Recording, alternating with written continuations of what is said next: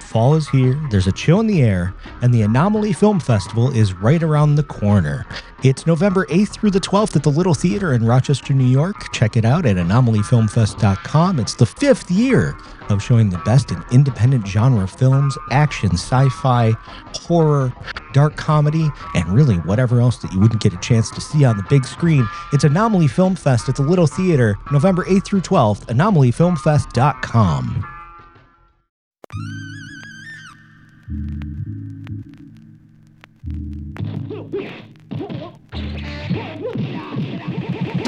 Masters of couch potato style, punches and popcorn. All right, welcome back, Punches and Popcorn family. Tonight we are joined by two very special guests, authors of the book These Fists Break Bricks, Chris Poggiali and Grady Hendrix. So, Chris, Grady, you want to say hi to our family here? Hello, Punches and Popcorn family. How y'all doing? This is Grady. That was Chris. Well, we're really excited for you guys to join us again. We love this book. We kind of think of These Fists Break Bricks as like our Bible for everything that we love and do with this show. So we are very honored to have you here with us. And I understand, so when we talked to Chris and Grady, we had the opportunity to meet them at the Syracuse Old School Kung Fu Festival a couple months ago that we talked about in a previous episode. And they told us they had this really interesting idea that they wanted to talk about and introduced us to some movies that I think for all of us at Punches and Popcorn, these are pretty new for us. So we're really excited. Chris and Grady, you guys want to jump into it and share this awesome story with our listeners here? Sure. Yeah. Just to, because we want to talk tonight about a couple of people. One of them is Ron Van Cleef. And I think before we talk about who Ron Van Cleef, we have to talk about why Ron Van Cleef. And, These Fist Break Books is about Kung Fu movies coming to America. And that started really in 1973. And one reason this book took us forever to write is we kept going down these rabbit holes, or we kept finding people that we knew a little about, but suddenly we would find so much more information. And they became, from just sort of these random names doing like a guest appearance on the Love Boat, we realized they were really essential people in this story. And so I just want to set the stage a little bit, which is that before 1973 in movies, Kung Fu really didn't exist in America. It was on TV. There'd been the Kung Fu TV show and things like that. But really, Kung Fu movies didn't exist. A lot of karate, but it wasn't huge. And in 1973, Five Fingers of Death came out, the Shaw Brothers movie that came to the States. It became a huge hit and sort of kicked off this avalanche.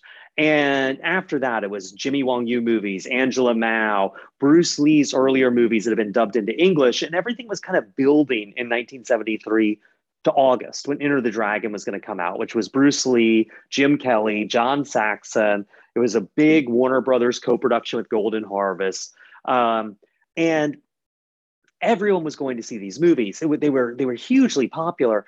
And in July, Bruce Lee died. And then in August, Enter the Dragon came out. It was a big, big hit, huge cultural touchstone. And then the craze kind of ended. A few years earlier, there'd been sort of the porno chic boom when like these hard X movies like Deep Throat and Behind the Green Door became popular. And like suddenly like Sammy Davis Jr. was going, and like limos were pulling up outside porno theaters, and couples were going. And it was the hip thing to do until all of a sudden it wasn't. And the Kung Fu moment passed almost as quickly. It's sort of peak limelight moment. And by the end of 1973, this one independent distributor, that we're going to talk about more, Seraphim Alexis, he said, by the end of 1973, it was like real trash because producers and distributors were grabbing anything they could from Hong Kong or the Philippines. And it wasn't always good. They were just, if it wasn't nailed down, it had kicking in it, they were grabbing it. And so audiences got burned a lot in the US.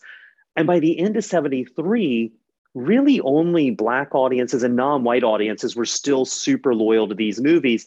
Sort of for the white audience, I mean, there was some popularity still, but it kind of passed. And of course, one of the big reasons non-white audiences love these movies is because they had non-white casts.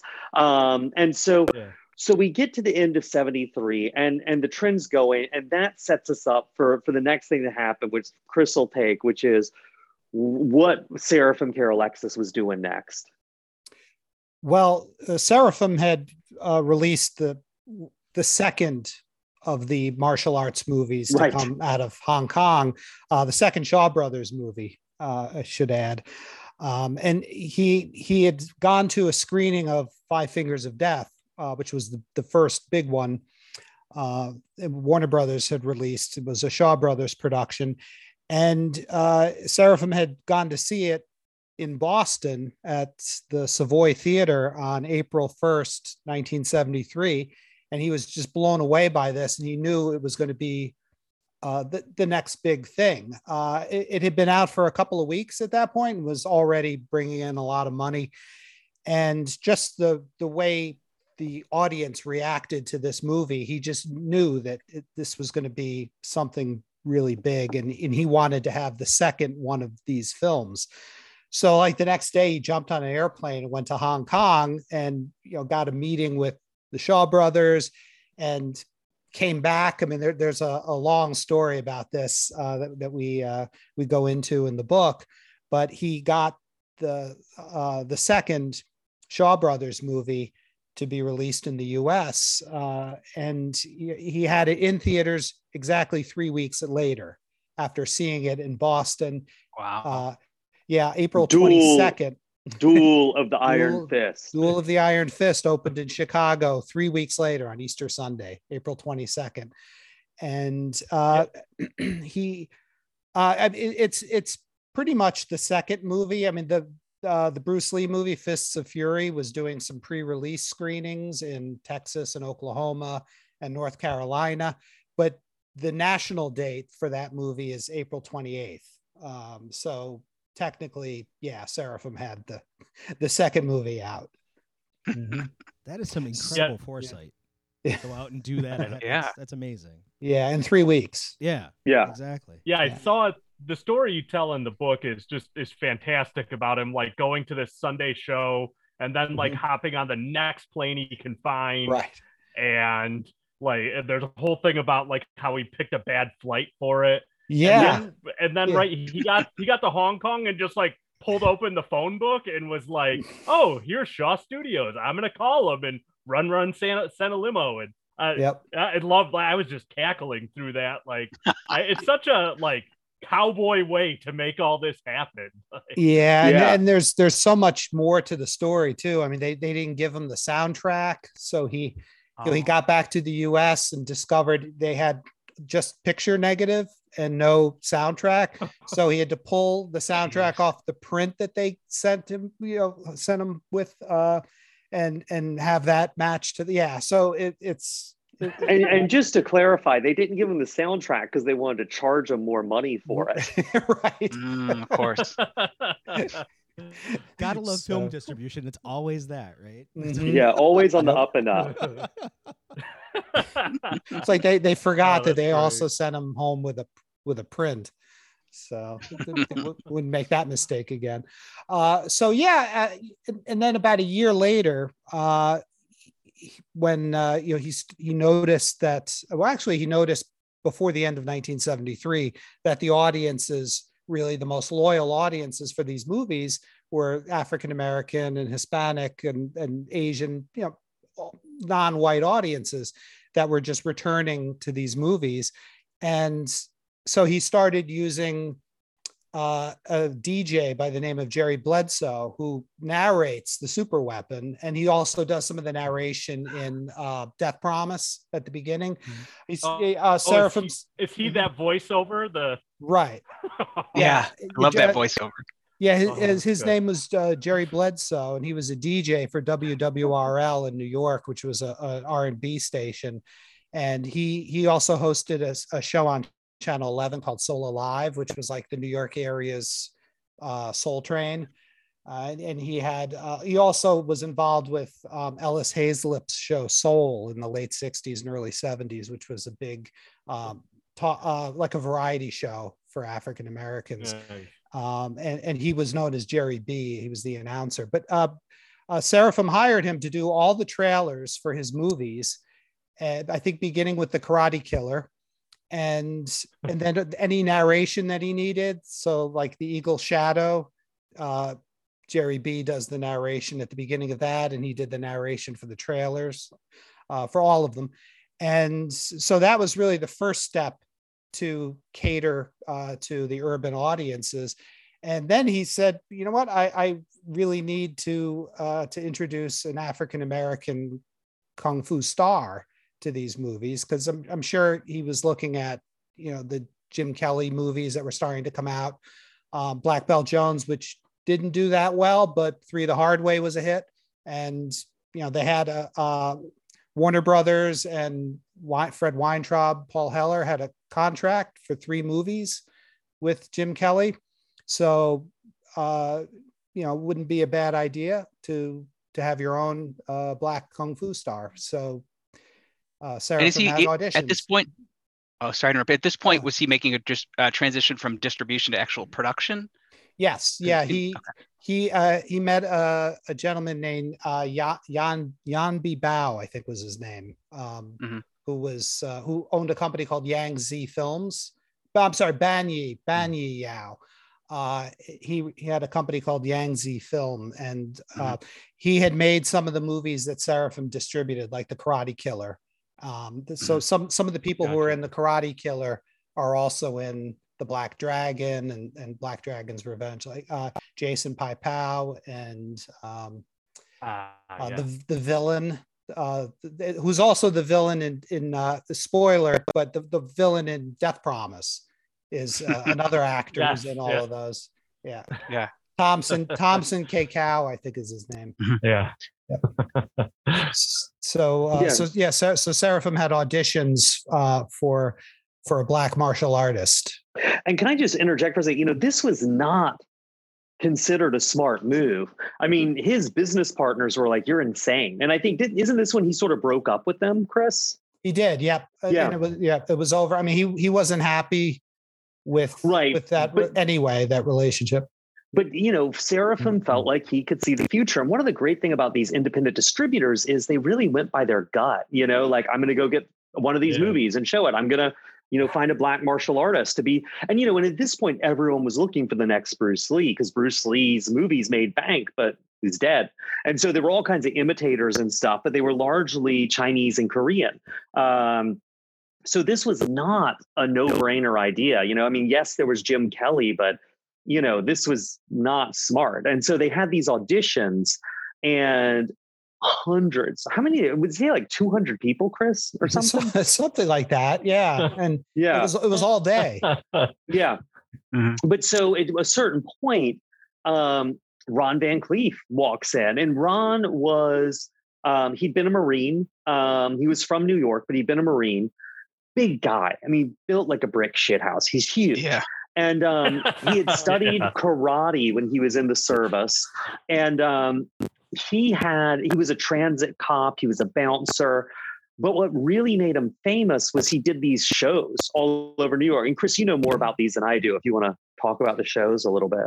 Right. He would turn up in some of the parks like Central Park or Washington Square Park with some of his students, and he would cut fruit and vegetables. Like usually he'd have his students hold like a carrot under their chin, and he'd slice it. They'd be standing up or, laying on their backs, and he would slice up the carrots with the katana.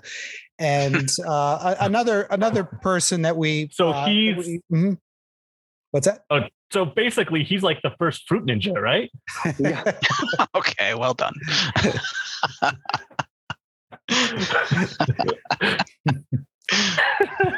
But I mean, go ahead, Chris. Oh no, he would do these shows around, and also on stage. He would appear on stage doing martial arts. So it wasn't off Broadway, but there was a show that played around New York, where people would do different martial arts on stage.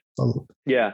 And, he'd gotten the idea because he was sort of drifting before he started doing these performances. And he got the idea he was watching The Boxer from Shantung down at the Music Palace, which turned out to be the last Chinatown theater left in North America. It closed, I think, in 2000. Wow. And he was like, I could do this. He got a little stunt training from this guy who was like Frank Sinatra's stand-in. He did some stunts in Shaft. But yeah, these shows were really what he did. And he also was a teacher.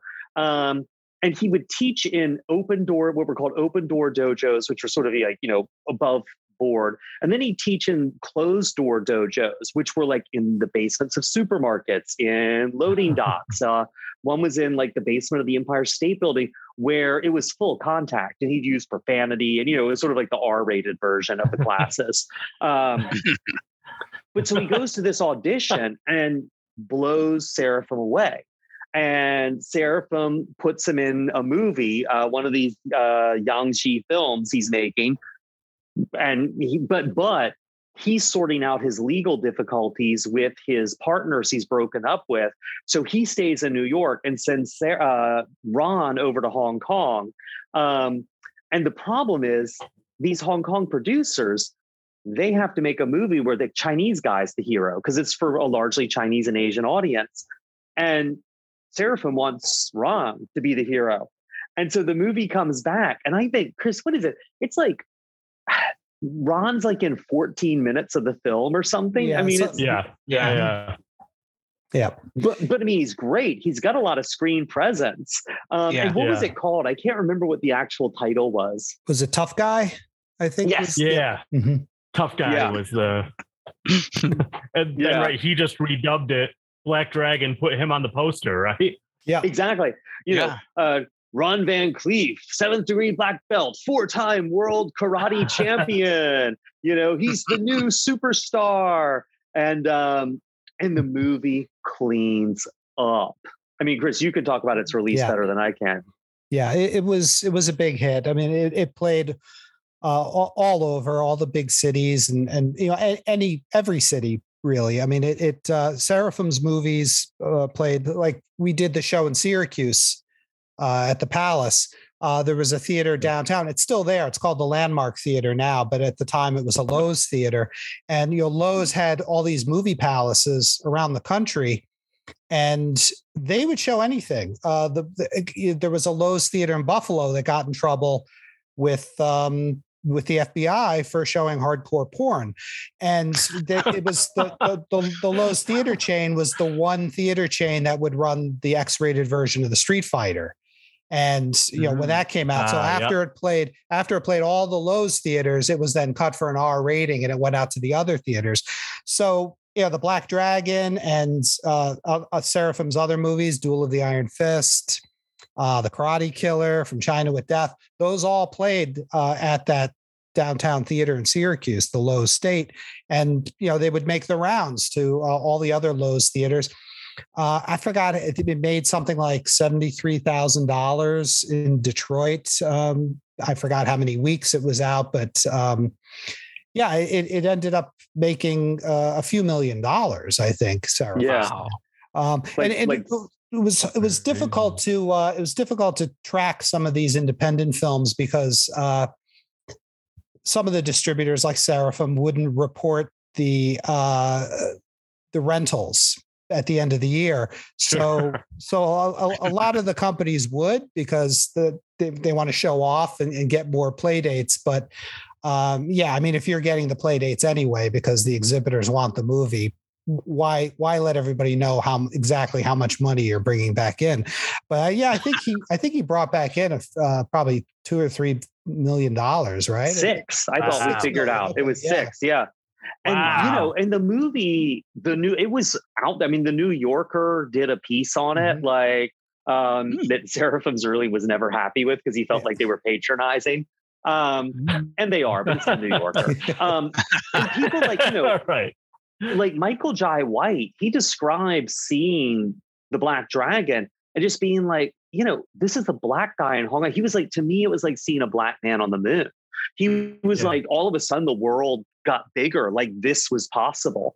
It wasn't a big studio movie. It was just, it felt achievable. So, I mean, this was such a moment. Awesome. And Ron really worked. Ron, I mean, he had a couple other movies coming out after this. I think one in 75 and one in 76. And like, he would get in a car and just go from theater to theater doing these pre-shows, signing autographs.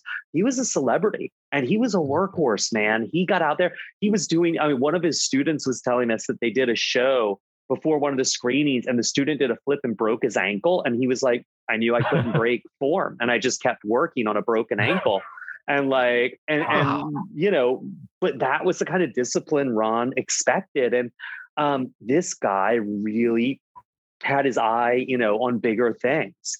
And so I don't know if you want to talk a little about his movies after that, Chris. I mean, to me, I really am excited to get to Charles, but I know there's other stuff to stop out on the way. Well, I mean, the most notable one he did right after was a Filipino movie called The Bamboo Trap with Leo Fong. But I mean, that's out there and it's under that title. So, people can find it on YouTube, I think. But really the next big one he did were the two with Charles Bonnet, the Super Weapon and Black Dragon's Revenge. Yeah. So Charles had a pretty similar background to Ron. He was ex-military. He'd done a couple of tours in Vietnam. He was stationed in Okinawa where he took up karate. And he had started training in a park before he went over. He grew up in what's called San Juan Hill, which was torn down to build Lincoln Center. And his family was completely displaced. That was the thing where Robert Moses, the big city architect, was like, oh, we'll rehouse all these families. And then he never did. And I think you pointed out in the book. Oh, sorry, Grady, go ahead. No, go ahead. Oh, just that that San Juan neighborhood is where West Side Story is set. Yeah. And actually, when you watch the Robert Wise version, like you could see some of that. Yeah. Well, not just you could see it being torn down. Like the piles of rubble in the street are like Charles and other families' homes being ripped down in progress.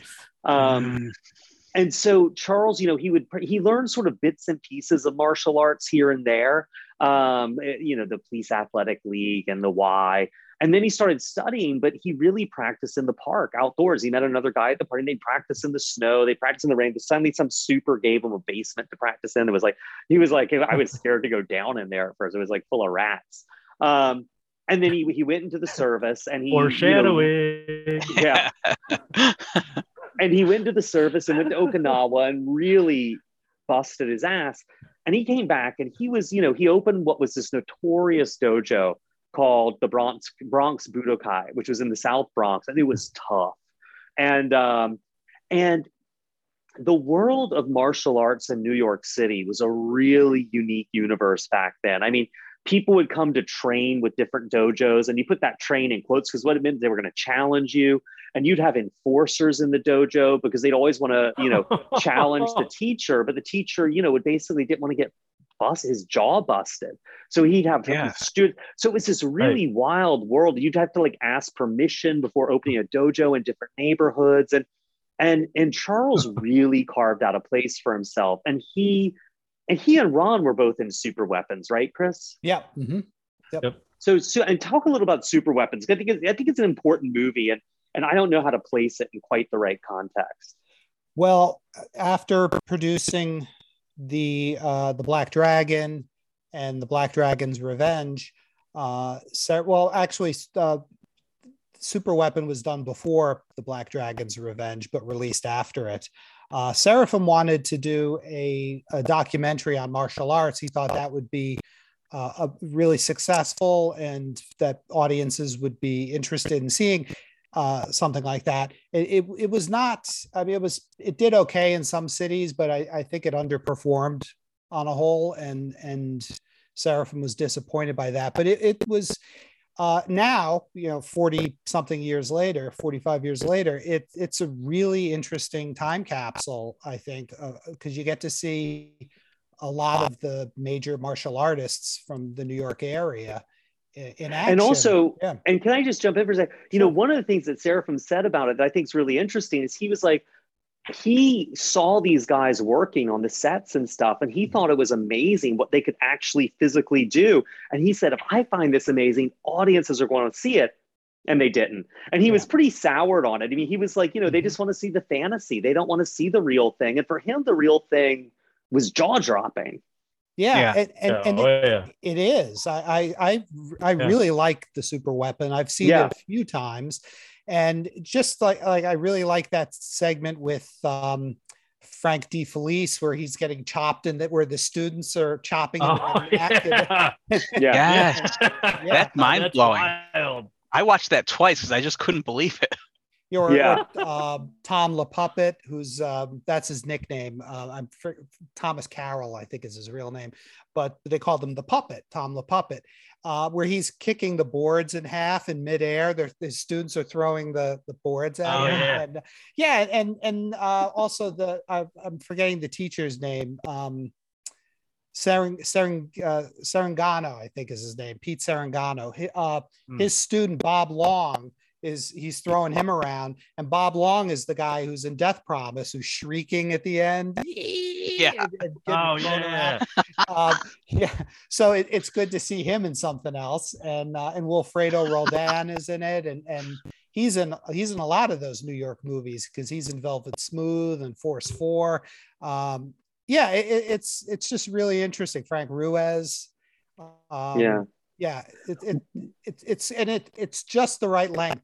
My only problem with it is that I think to make it 78 minutes, they throw in those trailers in the middle of the movie. I wondered about that. I was like, this feels very grindhousey. Like all of a sudden, wait, is this supposed? We ran out of stuff. Right. Well, then I was. Well, I think I was watching it on Tubi, where they put in the ads they will. So I was like, wait, is this a movie or is this an ad? I don't know what's happening right now. And just to say something, just because you're talking about Thomas LaPuppet, Chris, Thomas LaPuppet came out of the Tong Dojo, which was this really infamous school out in Flatbush, run by this guy George Cofield, who was a black martial artist. And George Cofield trained a lot of champions, but he was a really messed up guy. I mean, he was like, students had a real love-hate emphasis on the hate relationship with him. I mean, he'd whack them with a stick. He was really demanding. And the students understood that was the bargain, right? They would embrace that discipline. But one thing that's important to point out is these martial arts, a lot of them were some damaged guys. They'd been in combat. They'd been in Vietnam. This was not an era of healing, and PTSD, I don't even think was invented yet as a term. The government was still denying Agent Orange existed, or had any bad effects. This was and so a lot of these guys embraced the discipline and also the sort of fightiness of martial arts because they had those impulses and it was somewhere to channel them that was productive. But some of these guys' students were like, they were taking us into situations like some of these big tournaments, like what is it? The World of the Orient? I can never remember, Chris. Oriental World of Martial Arts? Yeah, of self-defense. Okay. Yeah, but Aaron Banks says Oriental World of Self-Defense at Madison Square Gardens, and you see that at Enter the Fist of Fear, Touch of Death. But they were like, we were around guys who were vets, people who had mental problems, people who had issues and were self-medicating with drugs and alcohol sometimes. And they were like, this wasn't where they should have been taking 13-year-old kids. So this world was really, this world saved people. This world broke people. This was a weird alternate universe of people who weren't just drawn to martial arts because it looked cool. Some of them were drawn to it because they felt like it was the only chance they had of saving their lives, from a mental health perspective. Wow. So super weapons, I think, is such an amazing thing to sort of see. And then Enter the Fist of Fear, Touch of Death, just to see a little bit of that world in real life. Yeah, right. So Seraphim saw Charles in Super Weapon, and he's like, well, if I've got the Black Dragon, I need the Puerto Rican Panther. And he teamed, and Charles and Ron were friends, and he teamed them up to go to Hong Kong and make, oh God, Chris, I'm losing the name. Help me. Oh, well, it was The Death of Bruce Lee, or The Black Dragon's Revenge was the other title in the US. And it had Actually, it was also known as Black Game of Death. I think it was released at one point as in the U.S. Yeah. And that movie, I mean, I don't know, Chris, where are you on it? Because I kind of, it's my favorite thing from the two of them. Yeah, I like it a lot. I mean, I like the Black Dragon also. Admittedly, it's a Big Boss ripoff, but yeah, I like a lot of that. But yeah, the death of Bruce Lee is something else, and a lot of it is because of the interplay. They have great chemistry together. Yeah. And I love the fact. I love the fact that, I mean, so basically, if anyone's curious, the plot is craziness. It's like, it's wild. The Black Dragon gets brought to Hong Kong to investigate the death of Bruce Lee, but like Charles plays this secret agent named Charlie Woodcock. And Ron plays himself, right? Yeah, Ron plays Ron. He walks around in this shirt that says Ronnie Van Cleef. Right. Yeah. It's great. Well, compared to Black Dragon, where he walks around without a shirt the entire movie. Exactly. Without his voice also. Yeah, that's true. And also, Charles also walks around with pantyhose over his head for a significant portion of the movie. And just fun fact, the female lead in it is Yun Q, who would wind up playing the landlady in Stephen Chow's Kung Fu Hustle. The tough old landlady who always has a cigarette sticking out of her mouth. Yeah. Mm-hmm. So Dom pointed that out to us, and she's like one of my favorite characters in like all of great. Movies. Yeah. But I was floored by that. And she was a Bond girl too, I think, right? Oh, she was really? Gun. Oh, wow! I didn't know that. Oh, yeah, that's what. Well, I'm stealing notes from Dom here. So Dom is always with us, whether he's in person or not. But or in there. Yeah, so that was really cool. And now she was not the snake thrower, right? Was she a different character? No, she was like on their team, right? Yeah, she was the one that was on the love interest. She was the good one. Right. That's right. Because I really like the snake thrower. That was I just like how nonchalant really she was about kind it. of villain, right? She wouldn't even she'd toss. She wouldn't throw. She'd be like, and then it would wrap around their neck and choke them out, or slowly bite Ron. Well, it kind of like when that came in Black Dragon's Revenge, it kind of reminded me of King Boxer in that like you kind of have a standard guys go around getting into fights. Then there's just like a switch where it just goes into like overdrive with craziness. Yeah. And like where the guy gets his eyes gouged out. Yes. And then she's throwing snakes. And then there's the blowgun. And like all of a sudden it's like, whoa. Then Ron Van Cleef is like basically ripping a guy's head off at the end. And that was terrific. It just, it gets funny. wild. Yeah, it's funny. I really feel like there's a ratio here. Hong Kong kung fu movies of this era, like ones actually made in Hong Kong, like by Hong Kong directors and producers, I always feel like they're meant to be 1 hour movies, but they got to be 90 minutes. Yeah. So for me, the first 30 minutes, I'm always like, okay. And then at about minute 25 or 30, all of a sudden the plot kicks in, the characters meet, and things kick off.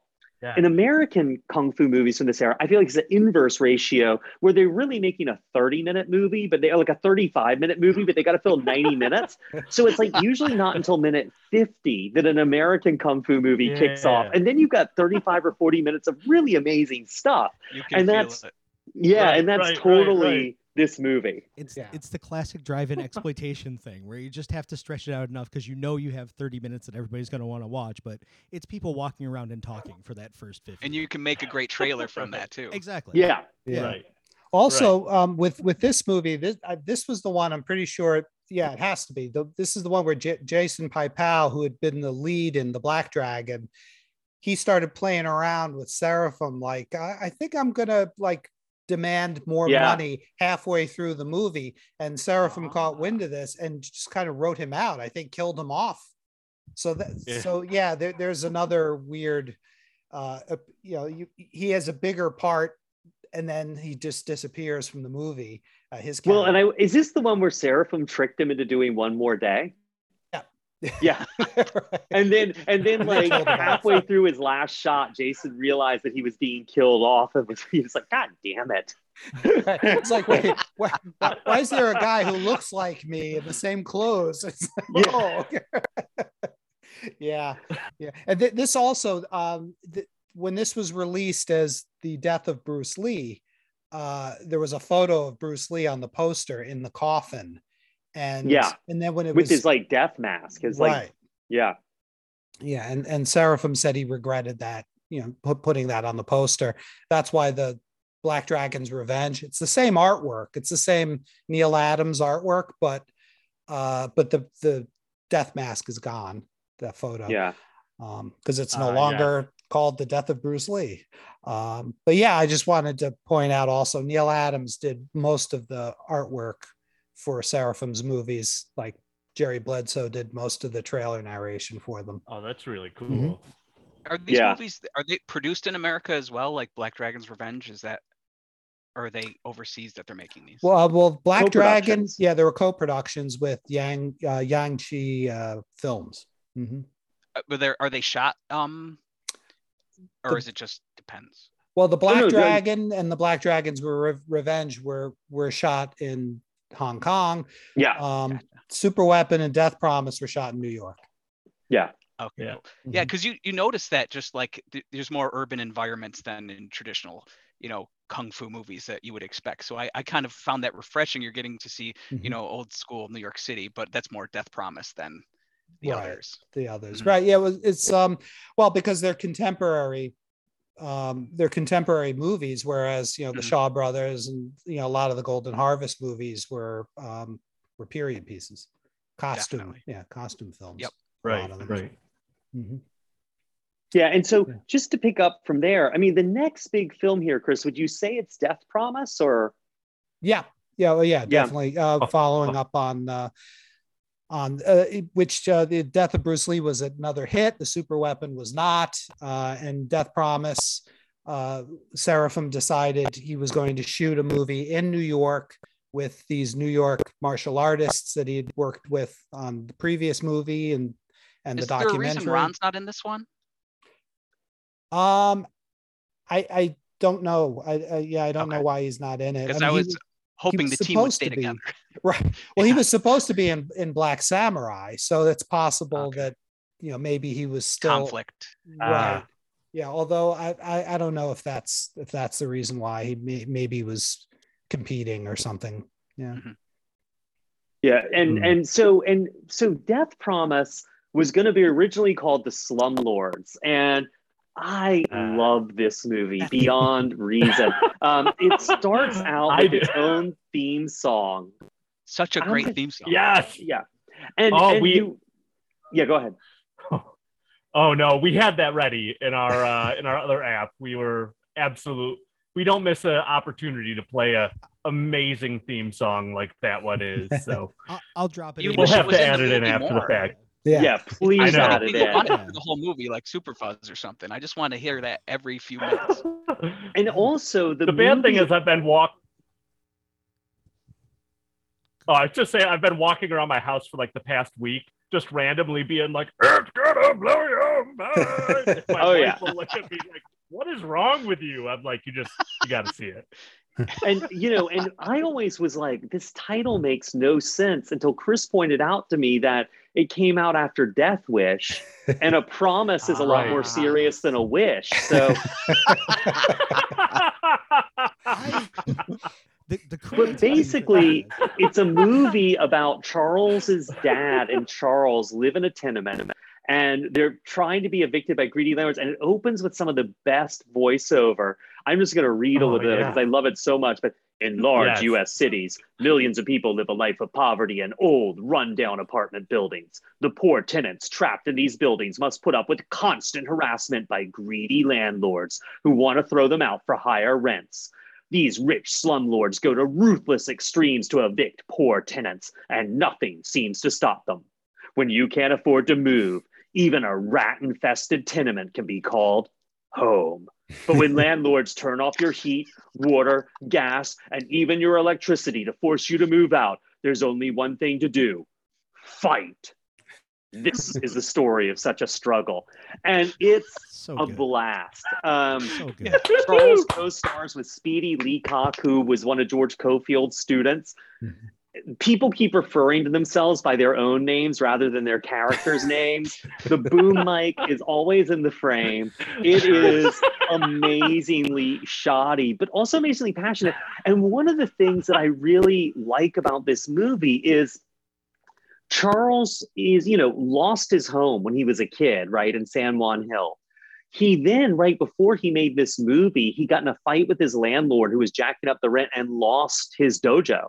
The landlord broke the lease and he lost the dojo and had to sort of move in and share another one. He was furious about it and took it really personally.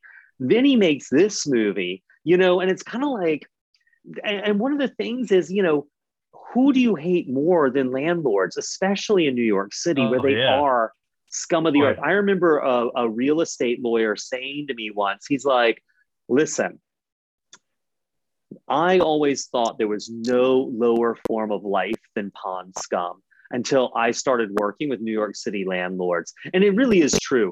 I've lived here since 1992, and I have met one landlord who I would piss on if they were on fire. Like, it attracts the worst human beings on earth. And in the 70s, when there was so much less regulation and so much less tenant protection, and you weren't white, it was really, really bad. And so I have to appreciate this movie where its heart is, which is like, who does everyone hate? Their landlords. I also have to appreciate how ridiculous this movie is.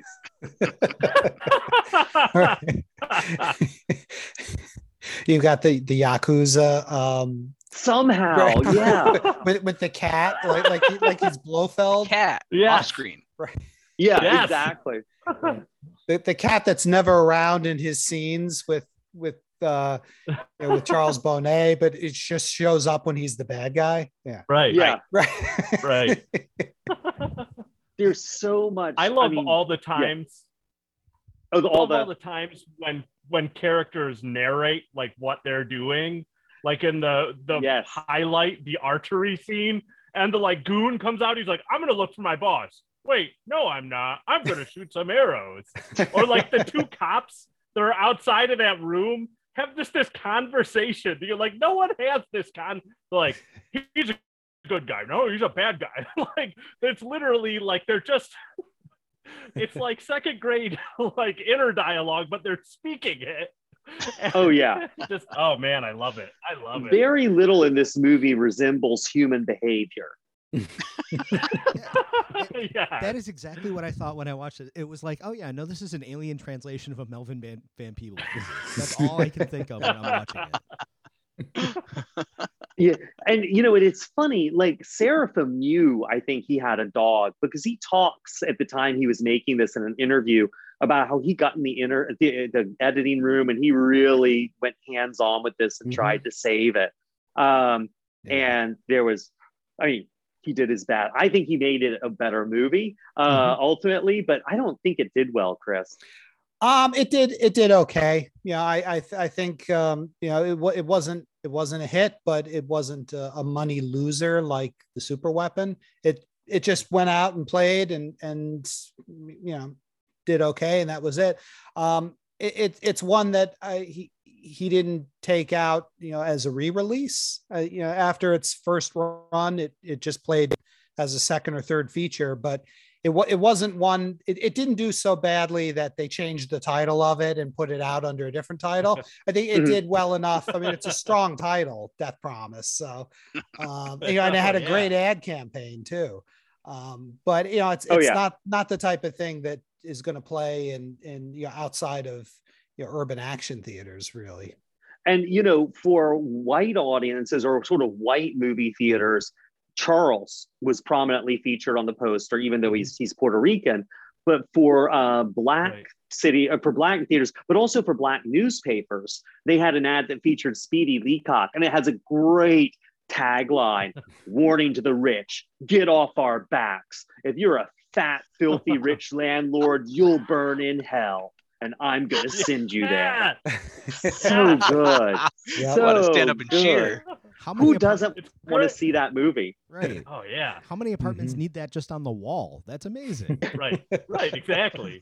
I want to buy an apartment building in New York City just to have that in a mural in the lobby. Yes. Well, I think a few of my friends who are into good cause eviction activism right now, and I'm like, oh, I just want to mail this movie to them. I'm like, I love this thing. This is fantastic. So that was, I mean, would you say that was kind of the end of the heyday for Ron and Charles, the late 70s, Chris? Yeah, I mean, Ron did some more movies, and he got some big stunt and choreography gigs in the 80s. Like he worked on The Last Dragon and some FX, like things that shot in New York City. Sometimes his name will turn up in the credits. But yeah, as far as a big starring role, I mean, he's in Fist of Fear, Touch of Death. Oh, well, let's talk about that. I think that needs some love. What year is that? That's 80? That was 80, yeah. And that was like Terry Levine's answer to The Real Bruce Lee, which was Seraphim's another documentary, sort of. Ish. The way that came about was Seraphim got hold of some of the early Bruce Lee movies, and that Dick Randall brought to him and said, "Oh, I had these at Bruce as a child actor." And Seraphim was like, "There's no kung fu. Nobody's going to want to watch these." And just to jump in for people who don't know, Bruce made a bunch of movies as a child actor. They're all 50s black and white Cantonese melodramas before he moved to America. Mm-hmm. And so Seraphim came up with this idea. Well, you're not going to be able to release any of these things on their own. Why don't we take clips from 3 of them and then get some footage of Dragon Lee and then cut something together as a documentary. So they did that, and it did really well. It was a big hit in 1979 for Seraphim. So Terry Levine then said, well, you know what? I want to do something like that also, because everybody was looking for a Bruce Lee movie that actually had Bruce Lee in it. And there were so few of them. I mean, he only made 4 movies. So that was one way to do it, was to get the actual Bruce Lee and then, pad it out with other, faux Bruces. So Terry Levine said, well, we can take footage of Bruce from this TV show he did, Longstreet, and then just dub it and then cut in some other things. And really it's a spoof of Bruceploitation movies almost. I mean, there's no way to take Fist of Fear, Touch of Death seriously.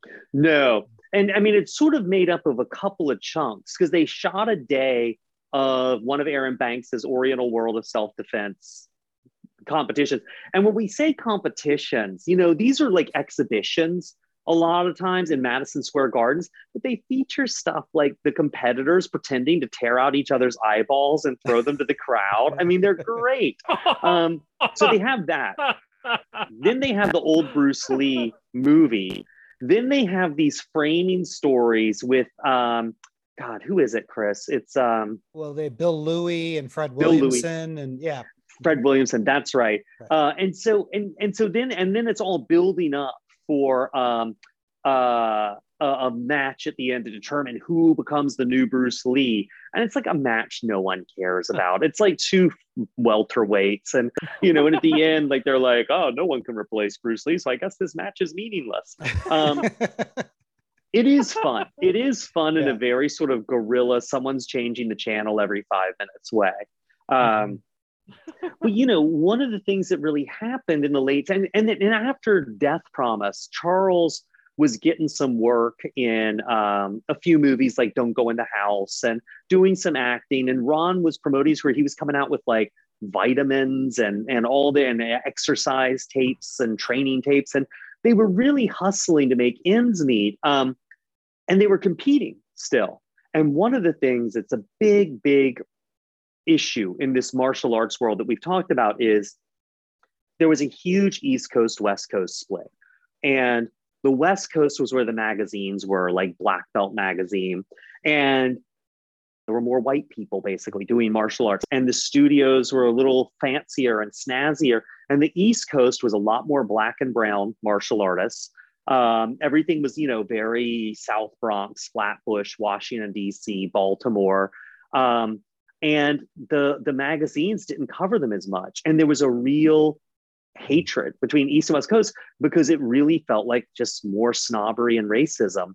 And there would be things like judges refusing to call points for East Coast martial artists. Charles went through a period where he was like, I decided I was going to, even though I get fouled, I was going to put people on the ground. He was like, I would knock them out because you got to call it. It's a knockout. Like you can't argue that on technical points. And he's like, and I got violent. He says, I look back and I'm like, I really had a chip on my shoulder. I got too violent.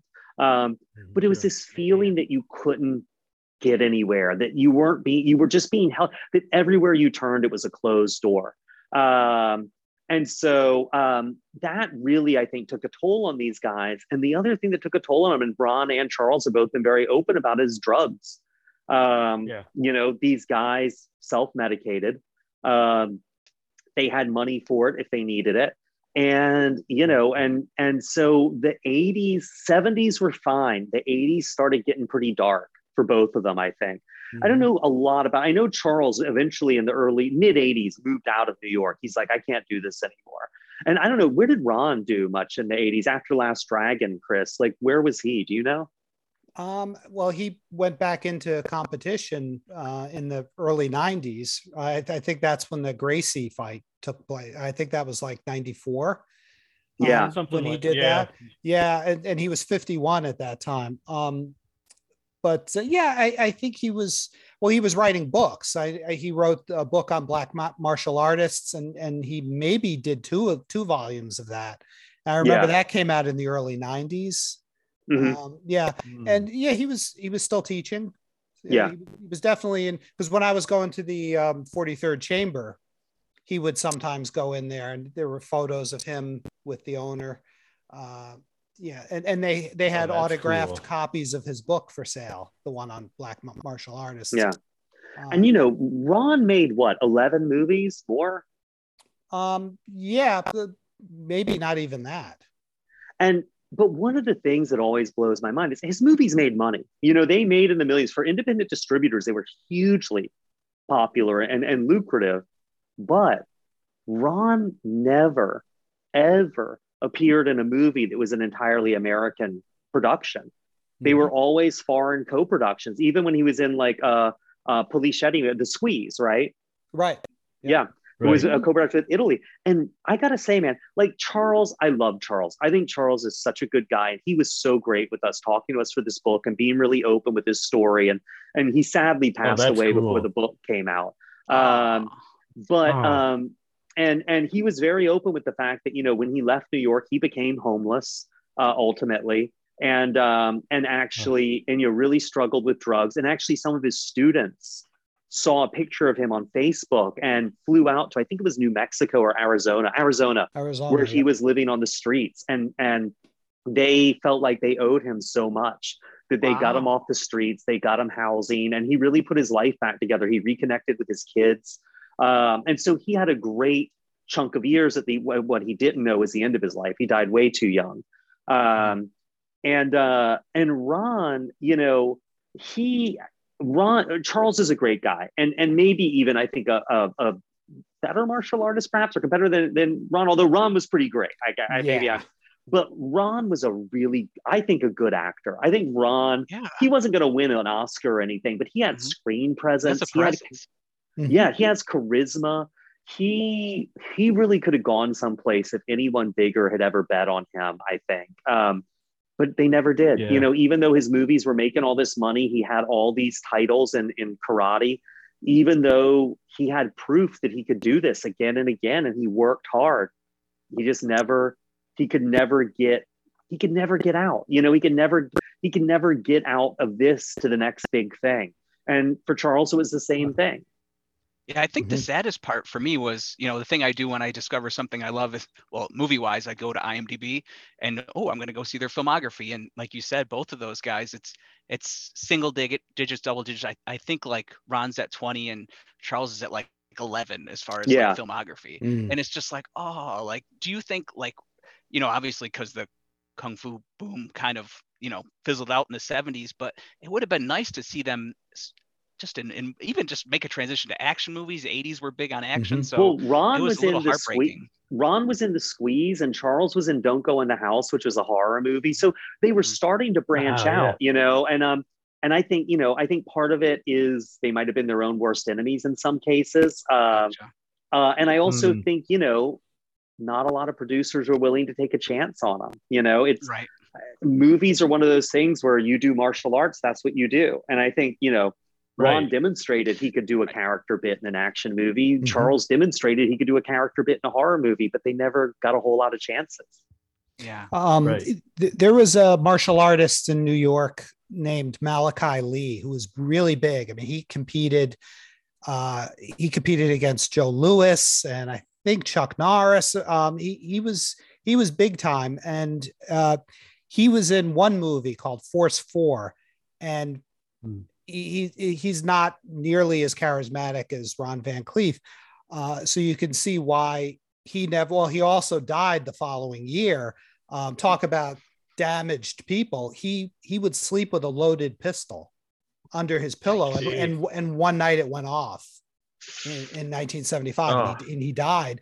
But yeah, I mean, and he was a big guy too. He was like 6'5", and that was one of the reasons why he was so successful in the ring, was because people just couldn't get near him when he would kick.